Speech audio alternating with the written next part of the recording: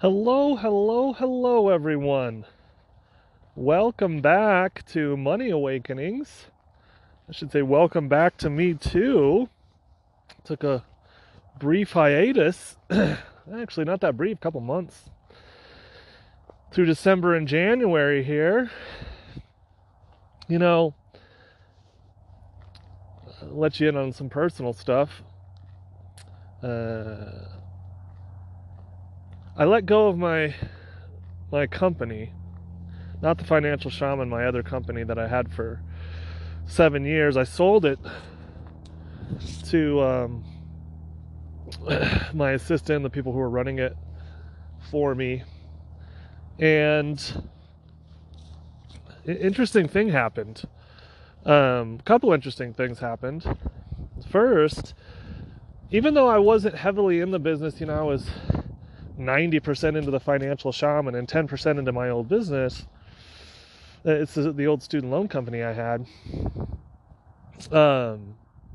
When I let it go completely, this huge weight lifted off of me, and I didn't know how much mental energy and energy in general I was spending on it.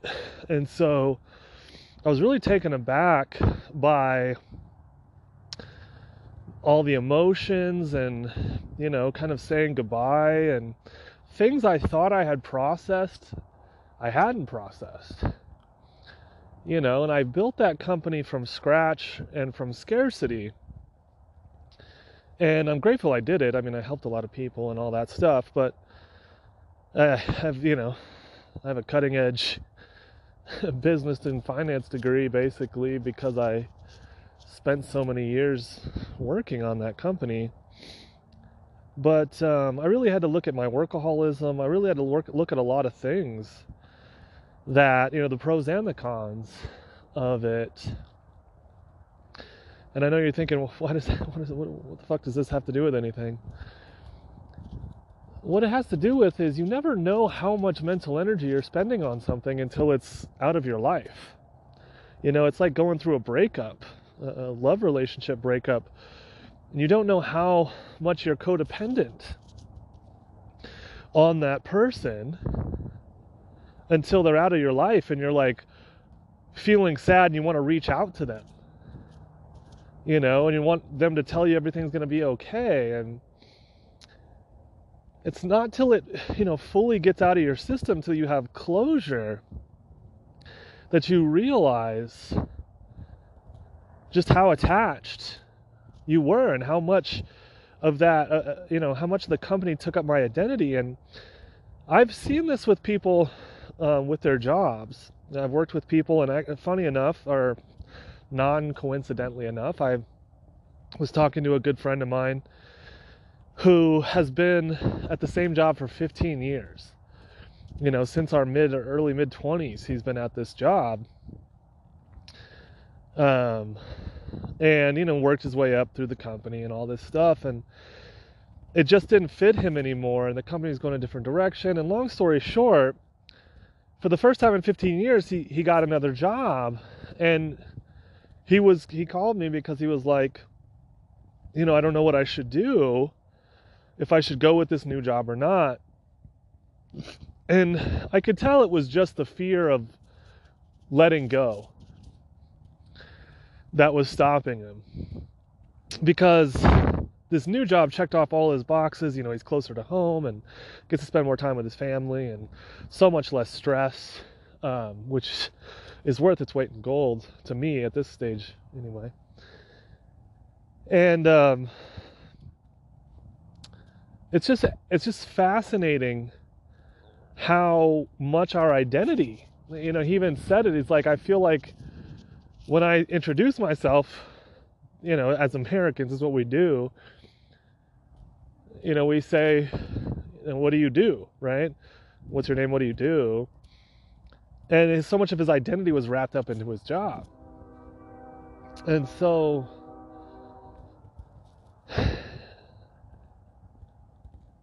it was just interesting to hear from the outside and experience it for myself how much of my life was wrapped into this, and how letting go revealed that my persona had intertwined with this thing.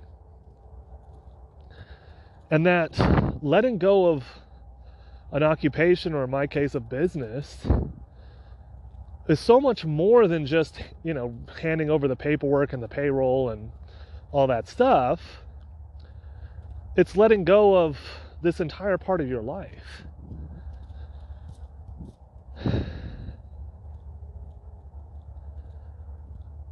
But I don't mean part of your life like, for me the past 7, 8 years. I mean a part of my life as in a part that I identified with.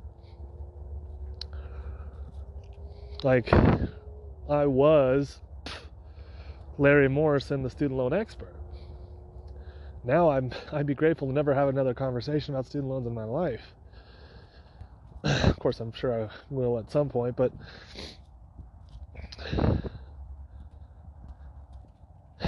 it's just interesting to be like, oh, I'm Larry Morrison, the financial shaman. I'm the beacon, and here to help people wake up from this nightmare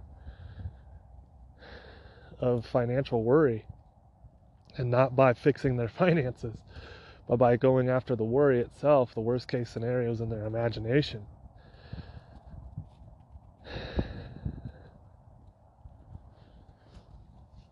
And so I took a hiatus. My heart told me to, obviously, to stop putting out content and, just take this time for myself. And it's been very, very enlightening.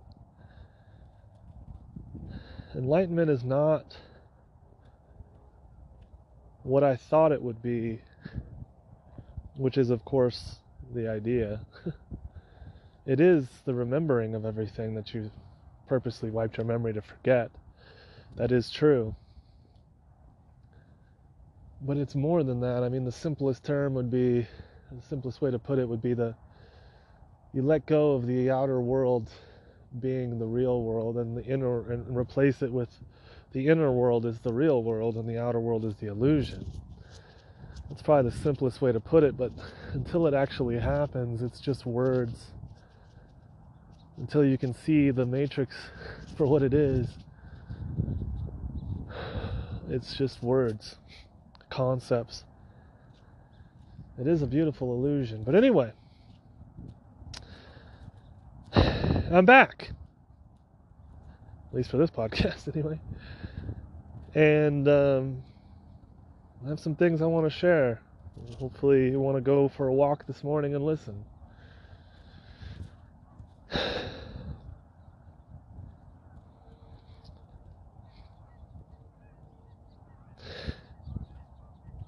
I was just writing about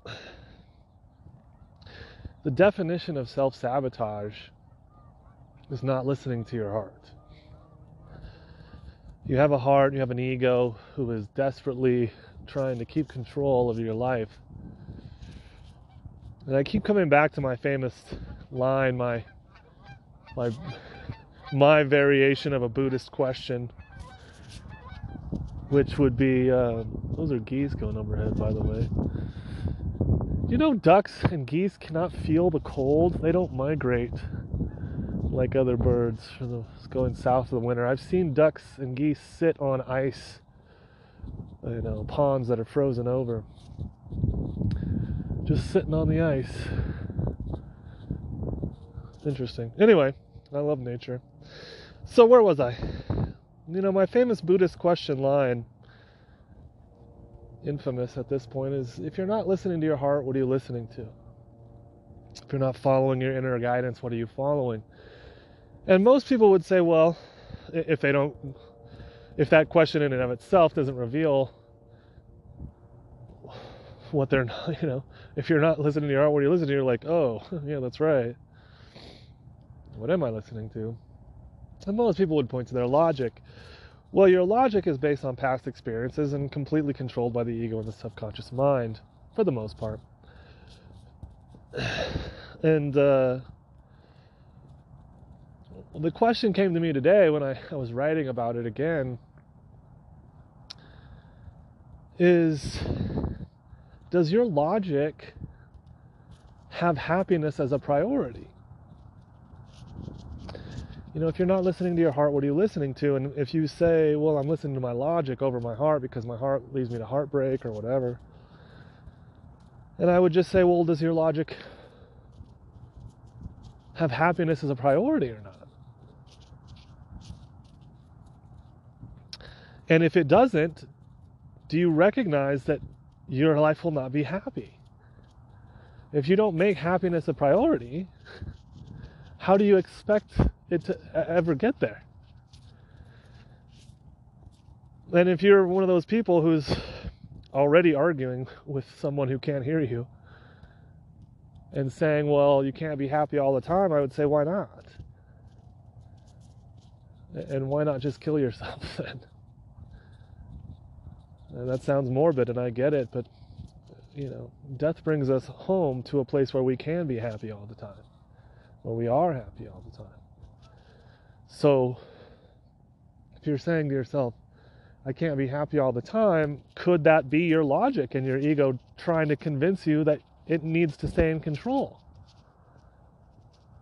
Wouldn't something that's vested in your unhappiness try to convince you that you couldn't be happy all the time? If you had a parasite, right, my other famous Buddhist question, my favorite one, how would you know you're brainwashed?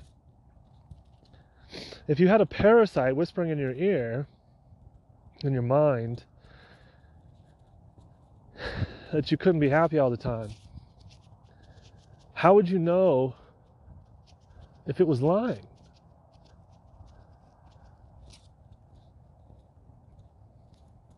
And I'm not telling anybody to commit suicide, though it is your right to do so. Everybody has the right to die however they see fit. But suicide is not the answer. It's just it's like a parachute. If shit gets really fucking scary, you need to pull a cord, you can. You came here to experience that parasite. You came here to experience the darkness. You came here to experience hell. But you gotta ask yourself why. Because you like a horror movie? Or because you wanted to experience overcoming that darkness and beating it?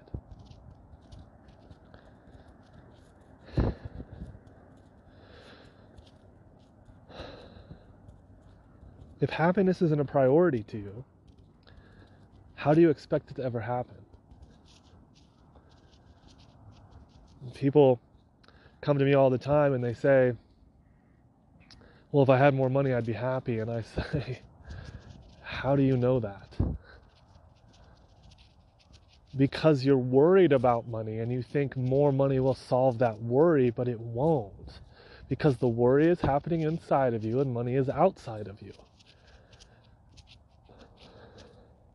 I was watching a cute little comedy called The Big Sick, a little romantic comedy.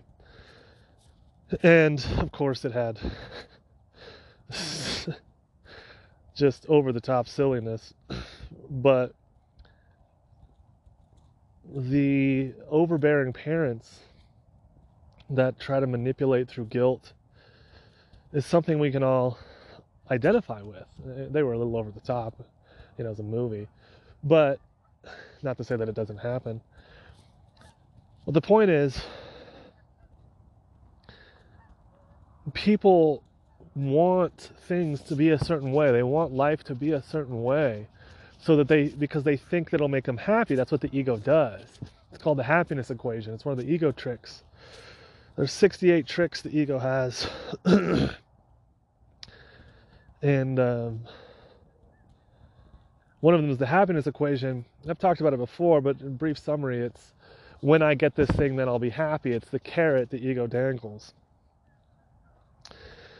And what it does is it makes you chase the carrot outside of you instead of stopping and saying, wait a minute, happiness is inside of me. And the thing I say I need to be happy gives my power away to that thing. If I say I need $1 million to be happy, what I'm essentially saying is I'm unhappy right now. And the $1 million that is completely out of my control has all my power, has power over my life. It's the same thing when people were saying that Trump or Biden or the government, has to be a certain way, or I can't be happy, or, I'm scared for my life because of what the government's doing. Like, then you're handing your power away to be happy. Did you know that if you turned off the news and stopped looking at social media, your life would still continue? Now I recognize that I use social media to, spread my message, or I should say unconditional love message that comes through me, but I haven't been on Facebook in over a year. No, more than that. I think it was right after the pandemic started. Right after the pandemic started and all that weird stuff started coming about all you have to do is drink hot water, and well, I was like, okay, I'm done. And since then, I haven't really paid attention to the news besides what I needed to for my business. And my life has been 10 times happier. Now, of course, I've done a lot of spiritual work in that time frame too, but I stopped giving the power away. I stopped playing the game with the ego of the happiness equation, and I started looking at, why isn't my life happy now?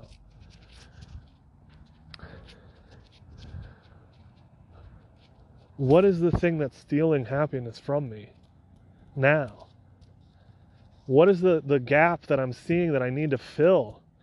The void that needs to be filled for me to be happy today?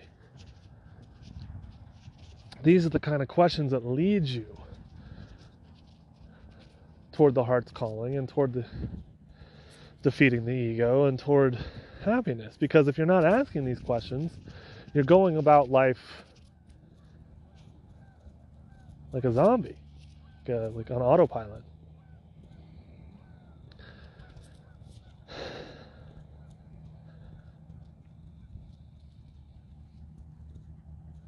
What do I need to be happy now? What's stealing my happiness today?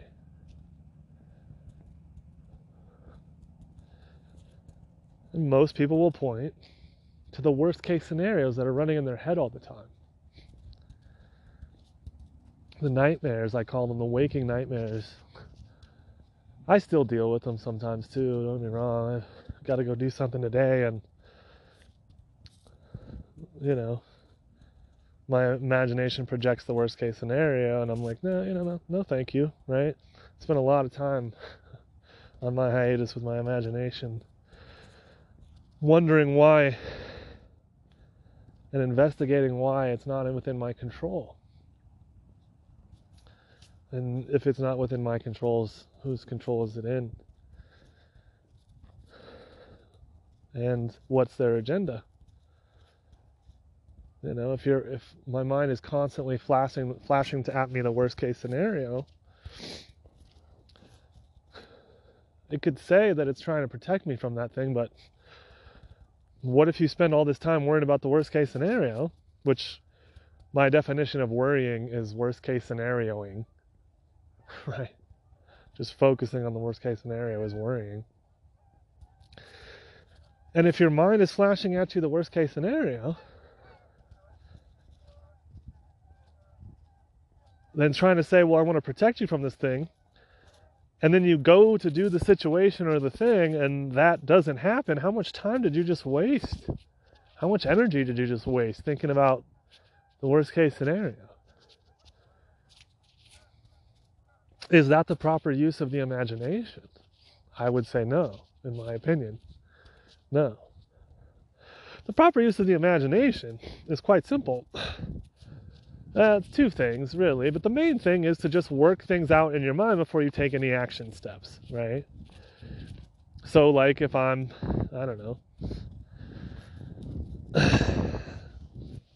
I'm hiring someone, let's say. I want to imagine the steps that are needed before starting. I got to put out a job posting or find LinkedIn or whatever. Or just put it out to the universe and follow that instruction. But, maybe it's something simpler like I want to go chop wood for the winter and my axe is dull or whatever, right? So I got to imagine the steps. Okay, I need to get the whetstone, I need to do this, and I need to make sure the stuff's dry, right? So you're imagining the steps before you take any to see if you have any, good morning, to see if you have any blind spots that you can check on before you start, right? That's the proper use of the imagination. But too often, we get hooked on, I want to avoid this problem, which is the worst case scenario. And sometimes it does justice, right? Like I want to avoid chopping my hand off while chopping wood, or my leg off. But most of the time, it's silly, nonsense, a waste of energy. It's the waking nightmare. And if you give power to that worst case scenario, you could end up avoiding things that aren't meant to be avoided. For instance, if, you think about dating, maybe you had your heart broken recently, or you've gone on hiatus from dating, and you're like, you get the inspiration, ideally from your heart, to put yourself out there again. And the worst case scenario starts popping up of I'm going to meet a serial killer, or no one's going to like me, or no one's going to like my profile, or whatever, I don't, or I'm going to be rejected, or I'm going to get dick pics sent at me. I don't know what, I don't know what the worst case scenario is, I guess. Or I'm going to get my heart broken, and then you don't do it. Now you're reacting to the waking nightmare with real world action. You're scared to get your heart broken again because that's what's happening in your imagination. And now you're taking real world action to avoid love, what your heart wants. That's self-sabotage. That is the very definition of self-sabotage. When you do not do what your heart instructs you to do. If you're not listening to your heart, what are you listening to? In that scenario, you're listening to your ego and who's controlling your imagination, and listening more to the worst case scenario. So what if you get your heart broken again? Won't you learn something? Why would you avoid that? You do know all heartbreak is broken expectations. So could you manage your expectations or understand what creates expectations, which is projecting in the imagination and attaching to it? Let's say you're listening to this, and let's say you're driving, or you're sitting at home or whatever, you're out for a walk like I am, and let's say you imagined a dragon, like, giant winged fire-breathing dragon, and in your imagination you're driving along or you're walking along, and you imagine this dragon staring at you and then coming at you and attacking, and you started to run or drive the other way or get off the freeway. What would you call that? Nuts! That's nuts. You're reacting in real world action, physical world action with something that's happening in your imagination. That's nuts. And yet, we do it every single day. I don't want to put myself out there because I imagine myself getting heartbroken. I don't want to leave this job I don't like because I imagine that this new job's going to suck. Or be worse, or I don't have upward mobility, I won't get the same benefits, whatever. I don't want to leave this lover, even though my heart is saying to leave them, because I'm scared of being alone. Because I imagine being alone as worse. That's nuts. That's self-sabotage. And if you went to a psychiatric facility and said, I see dragons everywhere and I'm scared to death of them, they would put you on medication and probably in a padded cell. And yet, if you went to a psychiatric facility and say, I'm worried about running out of money, they'd be like, oh yeah, just, everybody is. Get a job.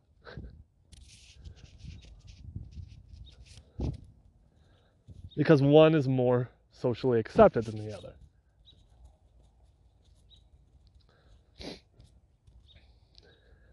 This is a great line by Anthony DeMello.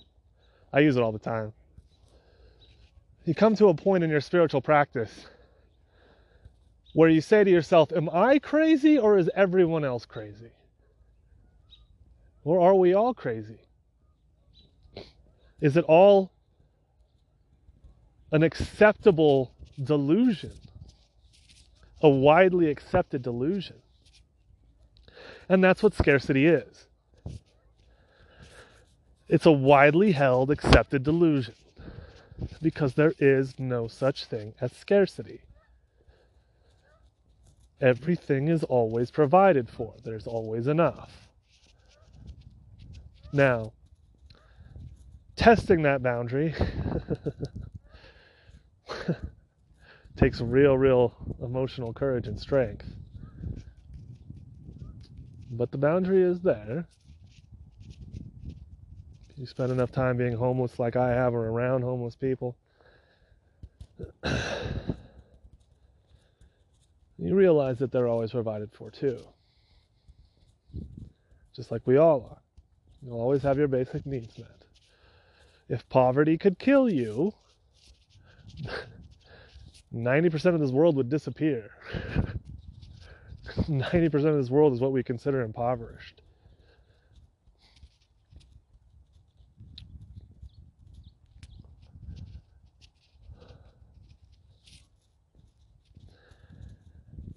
The definition of self-sabotage is not listening to your heart. Now, most of you would say, well, what if I can't even hear my heart? Then that's where you need to begin, because your entire life is self-sabotage then. If someone says to me, I don't know how to listen to my heart, the thing I ask them, well, a couple of things. The first thing I ask them is, are you happy? Most of the time it's no, because who's going to be happy if they're not listening to their heart? Excuse me.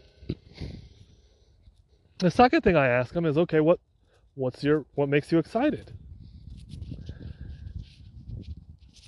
If you don't have clear direction from your heart, you got to go back to your excitement. What excites you the most?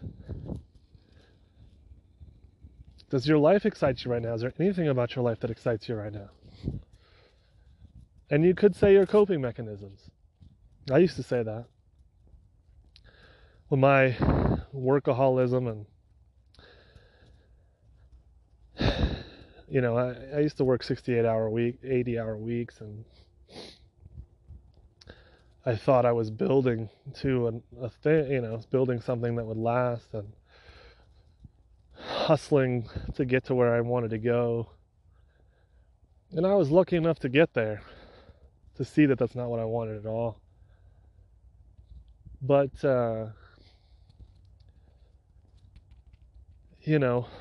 what I did was I was a beer and wine connoisseur, right? That was my coping mechanism, alcohol. And I thought, well, the only thing that excites me is going wine tasting or going to a brewery. Yeah, because those are escapes from the fucking nightmare I had created from my life. Those are my coping mechanisms because I was unhappy. So if you say there's something similar, well, the only thing that excites me is playing video games.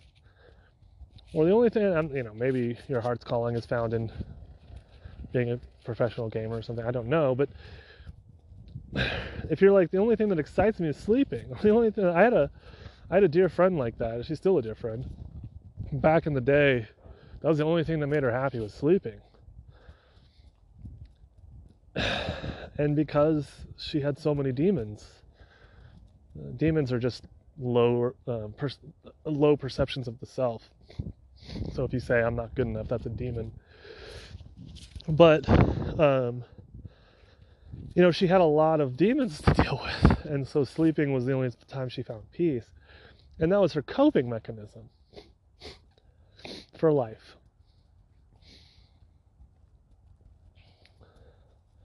And so if you're at a place where the only thing that excites you are your coping mechanisms, just be aware of it. You don't need to change anything. No one's going to take your coping mechanisms away. Coping mechanisms are like training wheels when you learn to ride a bike.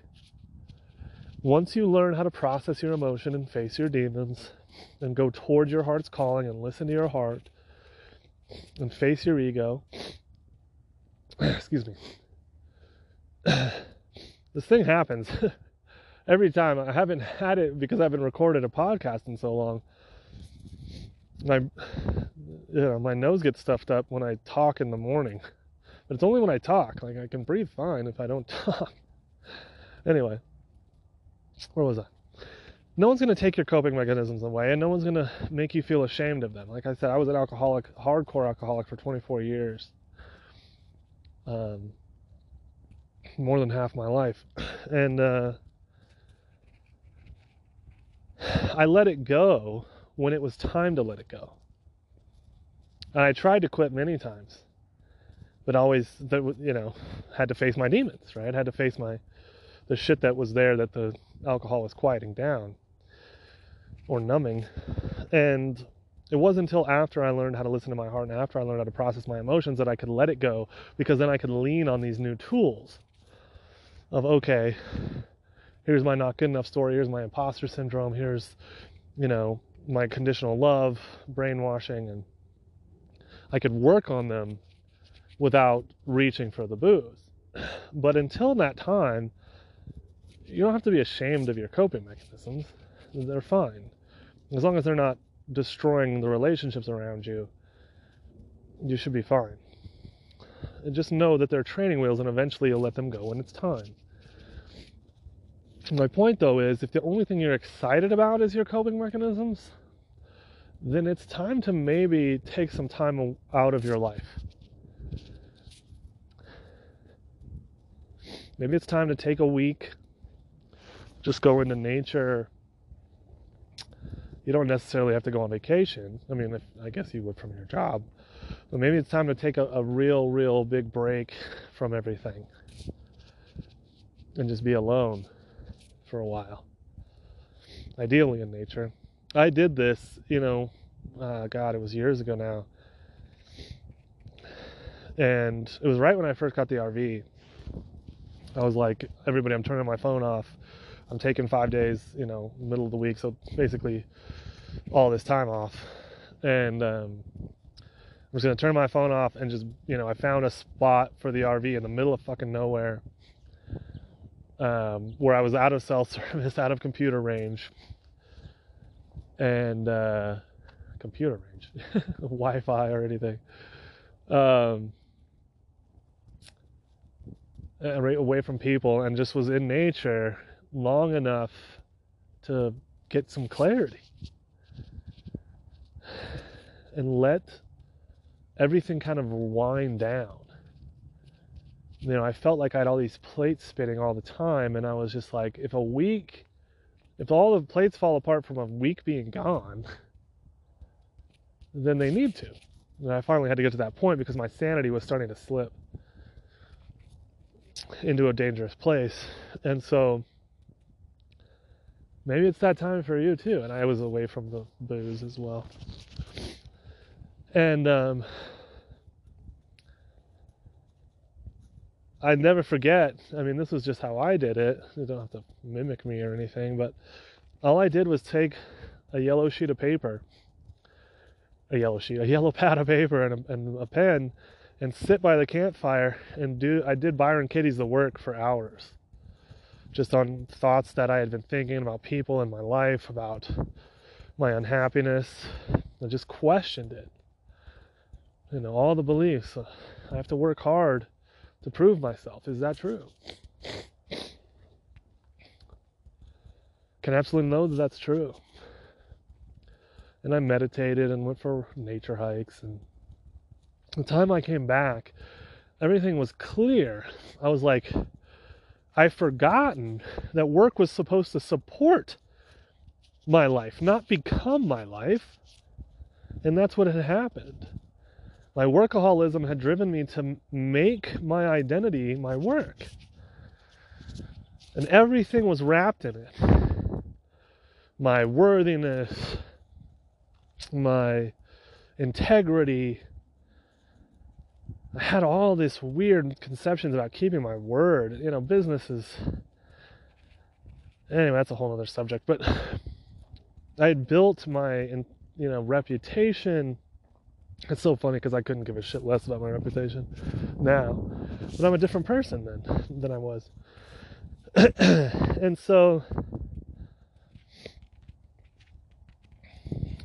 my point is, like, if that's where you are, where the only thing that excites you is escaping your life, then maybe you need to escape it in a different way for a little while.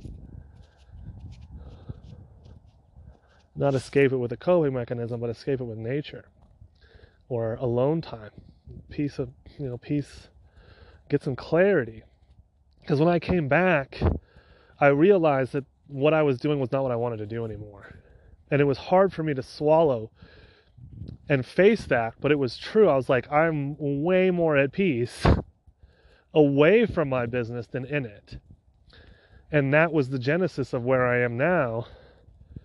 Where I was, probably the last podcast I made in November is when I let the business go. And all of it could finally leave me. The energy, the vast mental energy I was spending and keeping in the back of my mind of, okay, so it's this week, I got to do payroll, I got to do this, and that. Even though it was only a few hours a week, like I said, it was 90% on Financial Shaman, 10% on this other thing. Even though it was only a little bit, it was the culmination of 8 years of work. Shit, was it 8? It was 8 years. Oh my god. Yeah, I started it November 2015, right after my mom died. No, so 7 years. Yeah, 8 years in the business, in the industry of student loans, but 7 years in the business. Yeah, 7 years. 7 years of life. And I had to let it go. And I had to give myself the space and time to really let it go energetically. To kind of not grieve it necessarily, but kind of. To let the old self die. And my codependency on it, and its codependency on me.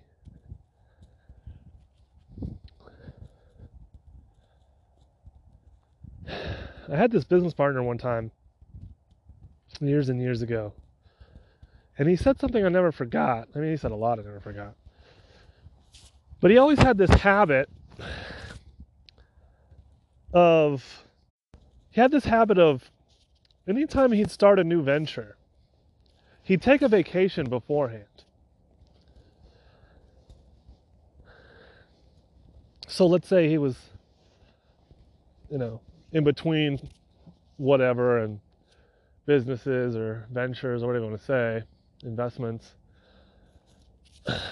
Because an investment is an investment of time and energy as well as money. But he'd be like, okay, I'm going to start this thing. And then he'd go on vacation for 2 weeks before he started anything. For a couple of reasons. His main reason was because he knew how the startup phase of a business was, and he knew it was going to be a long time before he got another vacation. But the second reason he did it was the reason I really took notice of this habit. He's like, I need my energy clear before I enter this thing. I don't want to bring in any baggage from the other stuff if I can. And what hit me yesterday was my heart had told me to take this time away and not do any posting and not do any, well, I did writing. I did a shitload of writing, but not do any, blogging, not make any videos, not make any podcasts, and just be alone. And of course, it's been 2 months. And it wasn't until yesterday that it hit me that my heart was telling me to do this thing for that same reason. Not because I don't know when I'll get another vacation. I already have the next one planned. That's not it. But because I needed to let go energetically and not, I just built and put in 7 years of my life into a business and an industry that I really needed to let go of, and let go of the identity of that, of the myself that was wrapped in the identity of being a student loan expert.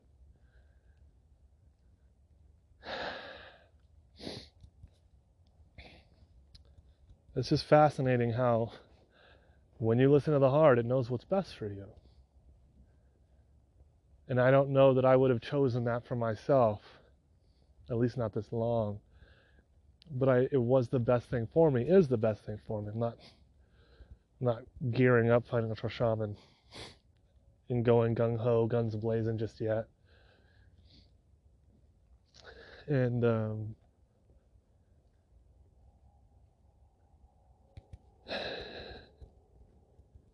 this alone time is what I had coveted since that time I took a week off. It was like, I can't wait to get to the place where I don't think about that business anymore.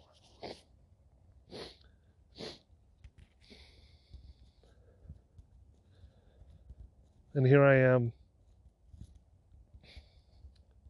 for the last few months not thinking about it, or not thinking about it very much.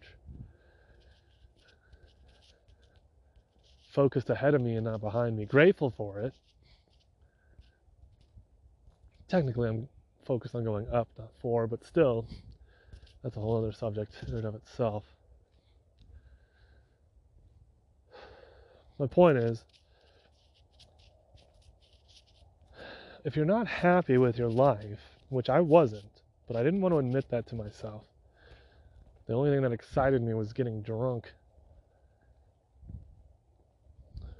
And it wasn't until I really took the time away to love myself, which is, taking time away is an act of self-love. To be in nature, to meditate, to work on myself, to look at, investigate my brainwashing.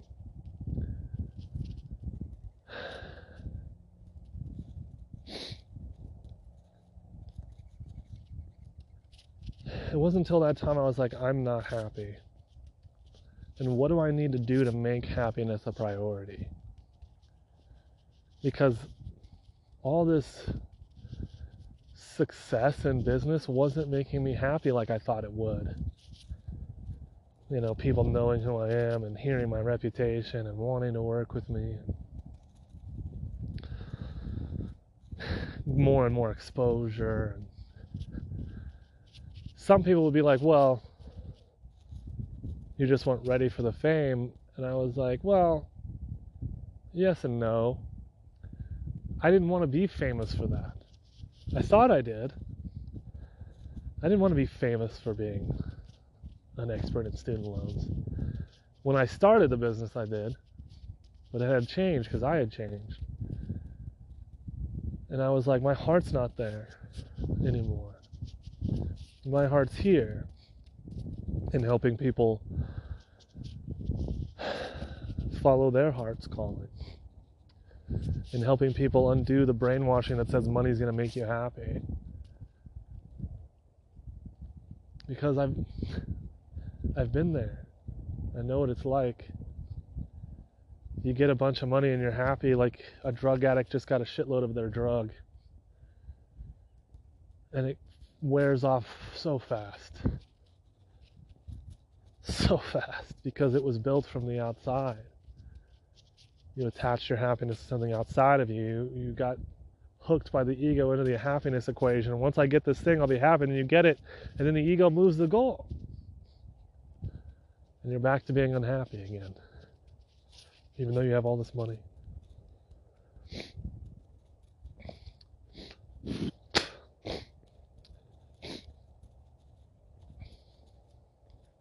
This is what, if I was going to be famous, which I don't have any control over that,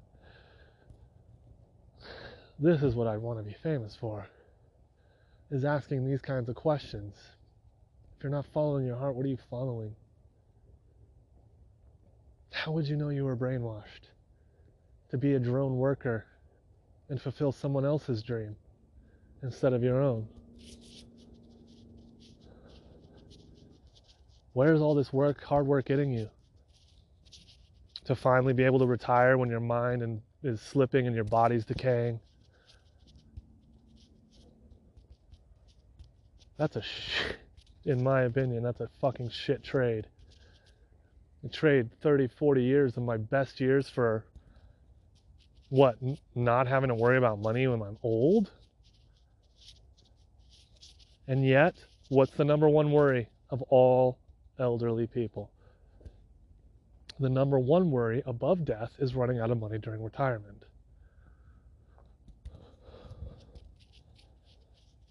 Not a painful death, not cancer, not death of a child. The number one worry or fear of the elderly, anybody over 70, is running out of money during retirement. Think about that for a second. That's what everyone's working to try to quiet that fear. That's where all this hard work is leading you to. And even when you've worked your ass off and you finally get to retirement, you still have that worry. Because why? Because you never dealt with where the worry comes from, which is the worst case scenario in your imagination. That is where the battle is, not outside of you. Your battle is not with money, it's with the fear of running out, which is inside your imagination.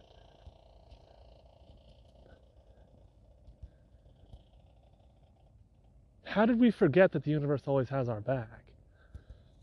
How did we forget that we can't run out? Now, yes, you might not be taken care of the way you think you should be. That's a whole other subject too. But you can't run out. Your basic needs will always be met. You're like, Larry, yeah, but I don't want to be homeless and have my basic needs met. Why not? I have. I've been homeless in the freezing cold.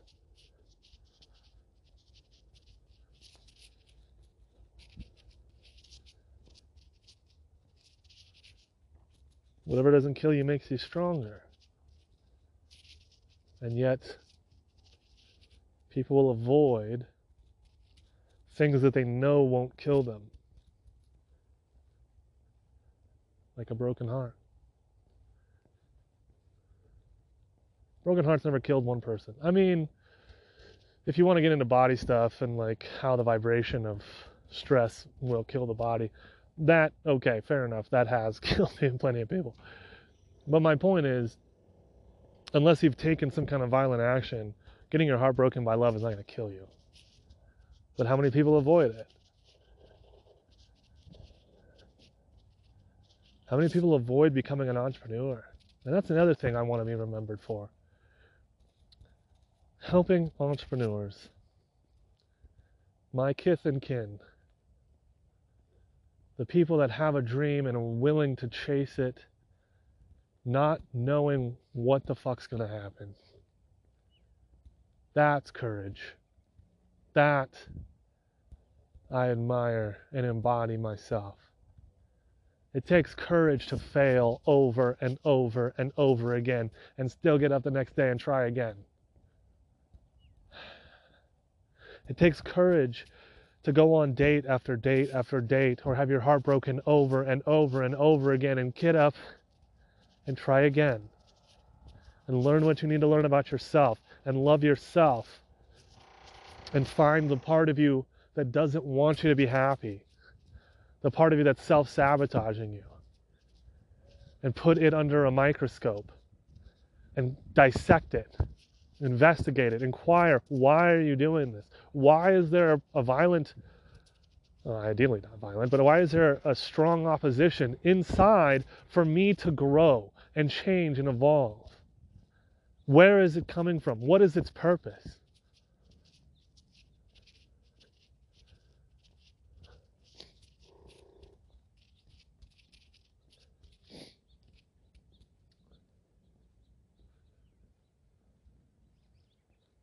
If you're not listening to your heart, what are you listening to?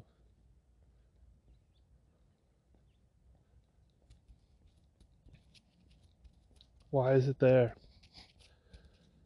What's your dragon that needs to be slain? Is it the one that says, well, if I leave my job, my family will hate me, or we'll be broke and destitute, or if I chase that dream, I'll end up eating out of garbage cans? What's the dragon that you're scared of? Because I've been homeless.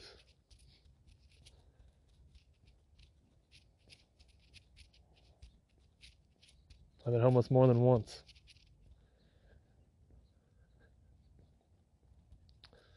I've been to the place where I've ran out of food. And I'm still here.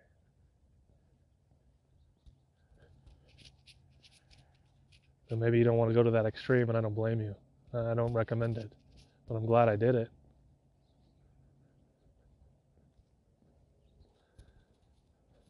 I truly hope no one follows in my footsteps, but at the same time, I know there will be.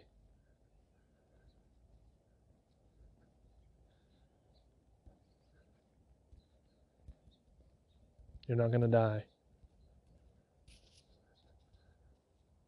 Every ounce of pain brings with it a gift if you're willing to stay in that pain long enough and snatch the gift from the darkness.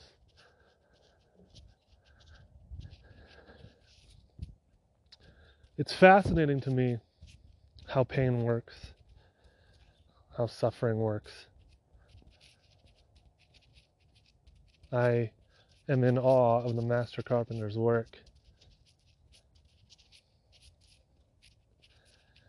Because to have pain be severe, you have to resist it. Think about this for a second. I saw one of my favorite comedians, Dan Cummins, and don't get me wrong, there's a lot of stuff I disagree with him about. But he had this great segment on one of his specials about what it would be like to punish a child, and I don't believe in punishing a child. Let me make that very, very clear. You should never have punishment. You're an adult. You should be able to communicate clearly to a child why their behavior is not conducive to harmonious society or harmonious living with a family. But he had this very interesting part where he said, what if you wanted to punish a child and they went with it instead of resisted it? The punishment would fall apart. He was talking about his kid, and he was like, what if I was like, I'm going to spank you, and he was like, go ahead, do it harder. If you didn't, the parent would immediately stop and go, whoa, what's going on here? Okay, well then I'm going to ground you. And the kid was like, you know what, I've been a little too wrapped up in my social interactions. I'd be great to have some home time. Thank you. Well, I'm going to take all your technology and toys away. You know what? I need to meditate anyway. And I could go on a technology fast and get centered and grounded. Thank you.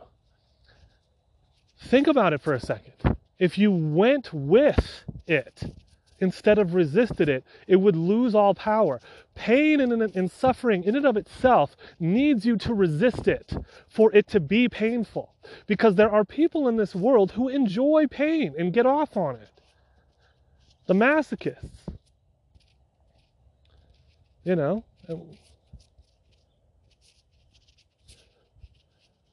So to them it's not pain. it's not nearly as severe. But it's the resistance and avoidance of pain that creates so much more of it. It's like, you remember Spinal Tap? Things go up to 11. Like, it's like pain is like at a 1, and if you resist it, it gets ratcheted up all the way to 11. Or 10, or whatever.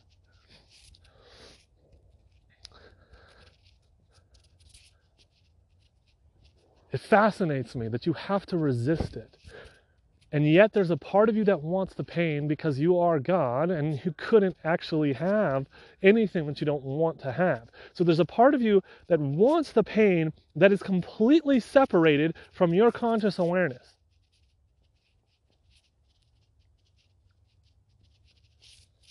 Or let me say it like this. There's a part of you that wanted to experience every ounce of pain that you've ever experienced. You just don't remember wanting it. That's the memory illusion. You set every bit of suffering up before you got here, and you wanted it. You just don't remember wanting it. And the not remembering wanting it causes the resistance, which intensifies the pain.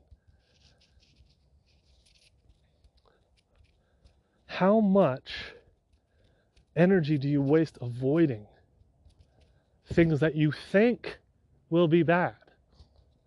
Things that you imagine will be bad. It would be terrible to be homeless, Larry. Well, maybe. Maybe not.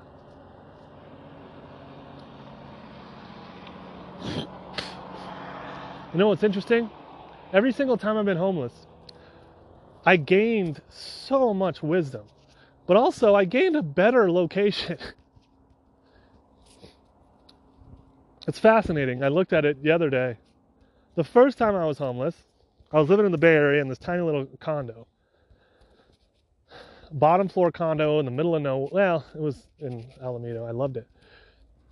I loved the location, but I was in like a place with no view. And then I went and became homeless, and I was living by a lake in a tent in Shasta. Gorgeous view, surrounded by nature. Yeah, I was worried about where my next meal was going to come from, but I had this great view. Second time, I was in San Diego in a, not necessarily a basement, but I was living in a basement type room in this tiny house in Escondido. And then when I was homeless living in my car, I was on Mission Bay looking at the bay. Yeah, I was worried about where my next meal was going to come from. I was terrified. But I literally would wake up with the sun looking at the bay and go for long walks along the water. The third time, I was living in a fucking trailer park, which, you know, no, I'm not talking down, but it was, you know, it was pretty bad. And then when I was kicked out of the trailer park, I have this gorgeous view along the river and the mountains. Yes, not worried about where our next meal is going to come from. But at the same time,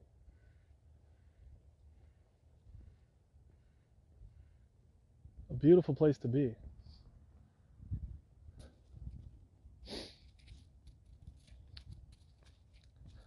All those things that you're worried about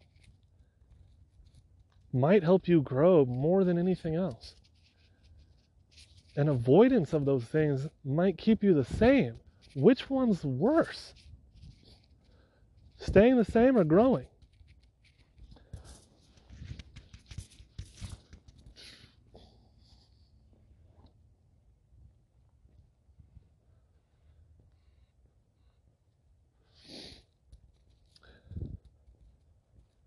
If you're not listening to your inner guidance, what are you listening to?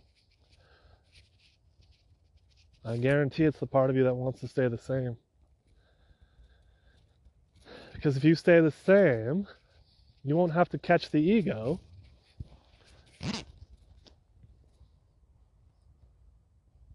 And that's the real shame.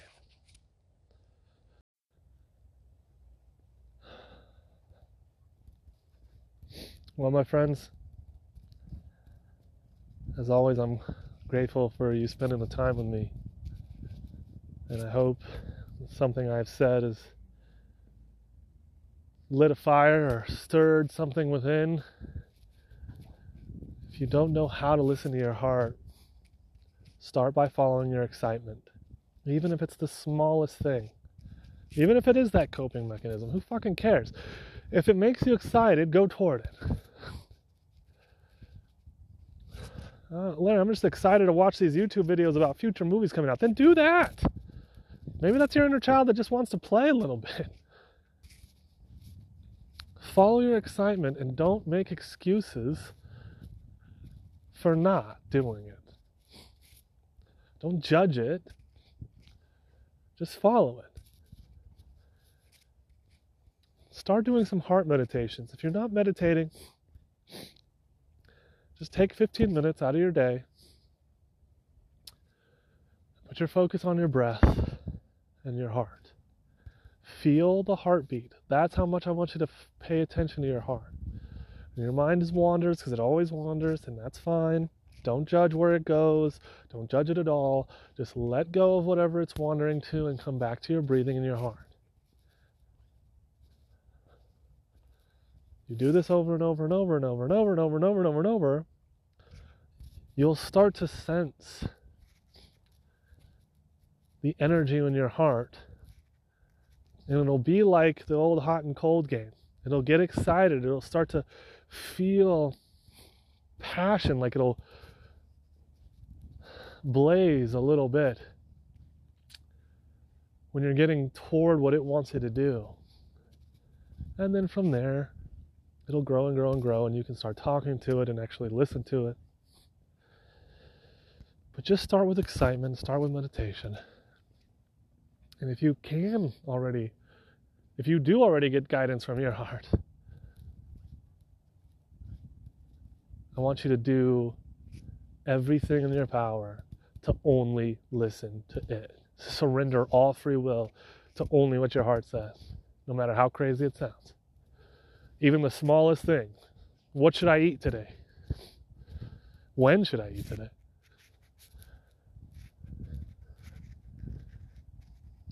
That one act alone completely changed my life. I had already gotten to the place where I could ask it questions, simple yes or no questions at the time. But I could already ask it questions and get responses that I knew were from the heart. I could verify they were from the heart, not from the ego. And then something happened, long story short, I was like, why don't I just ask it everything, for everything? And that one single decision changed everything.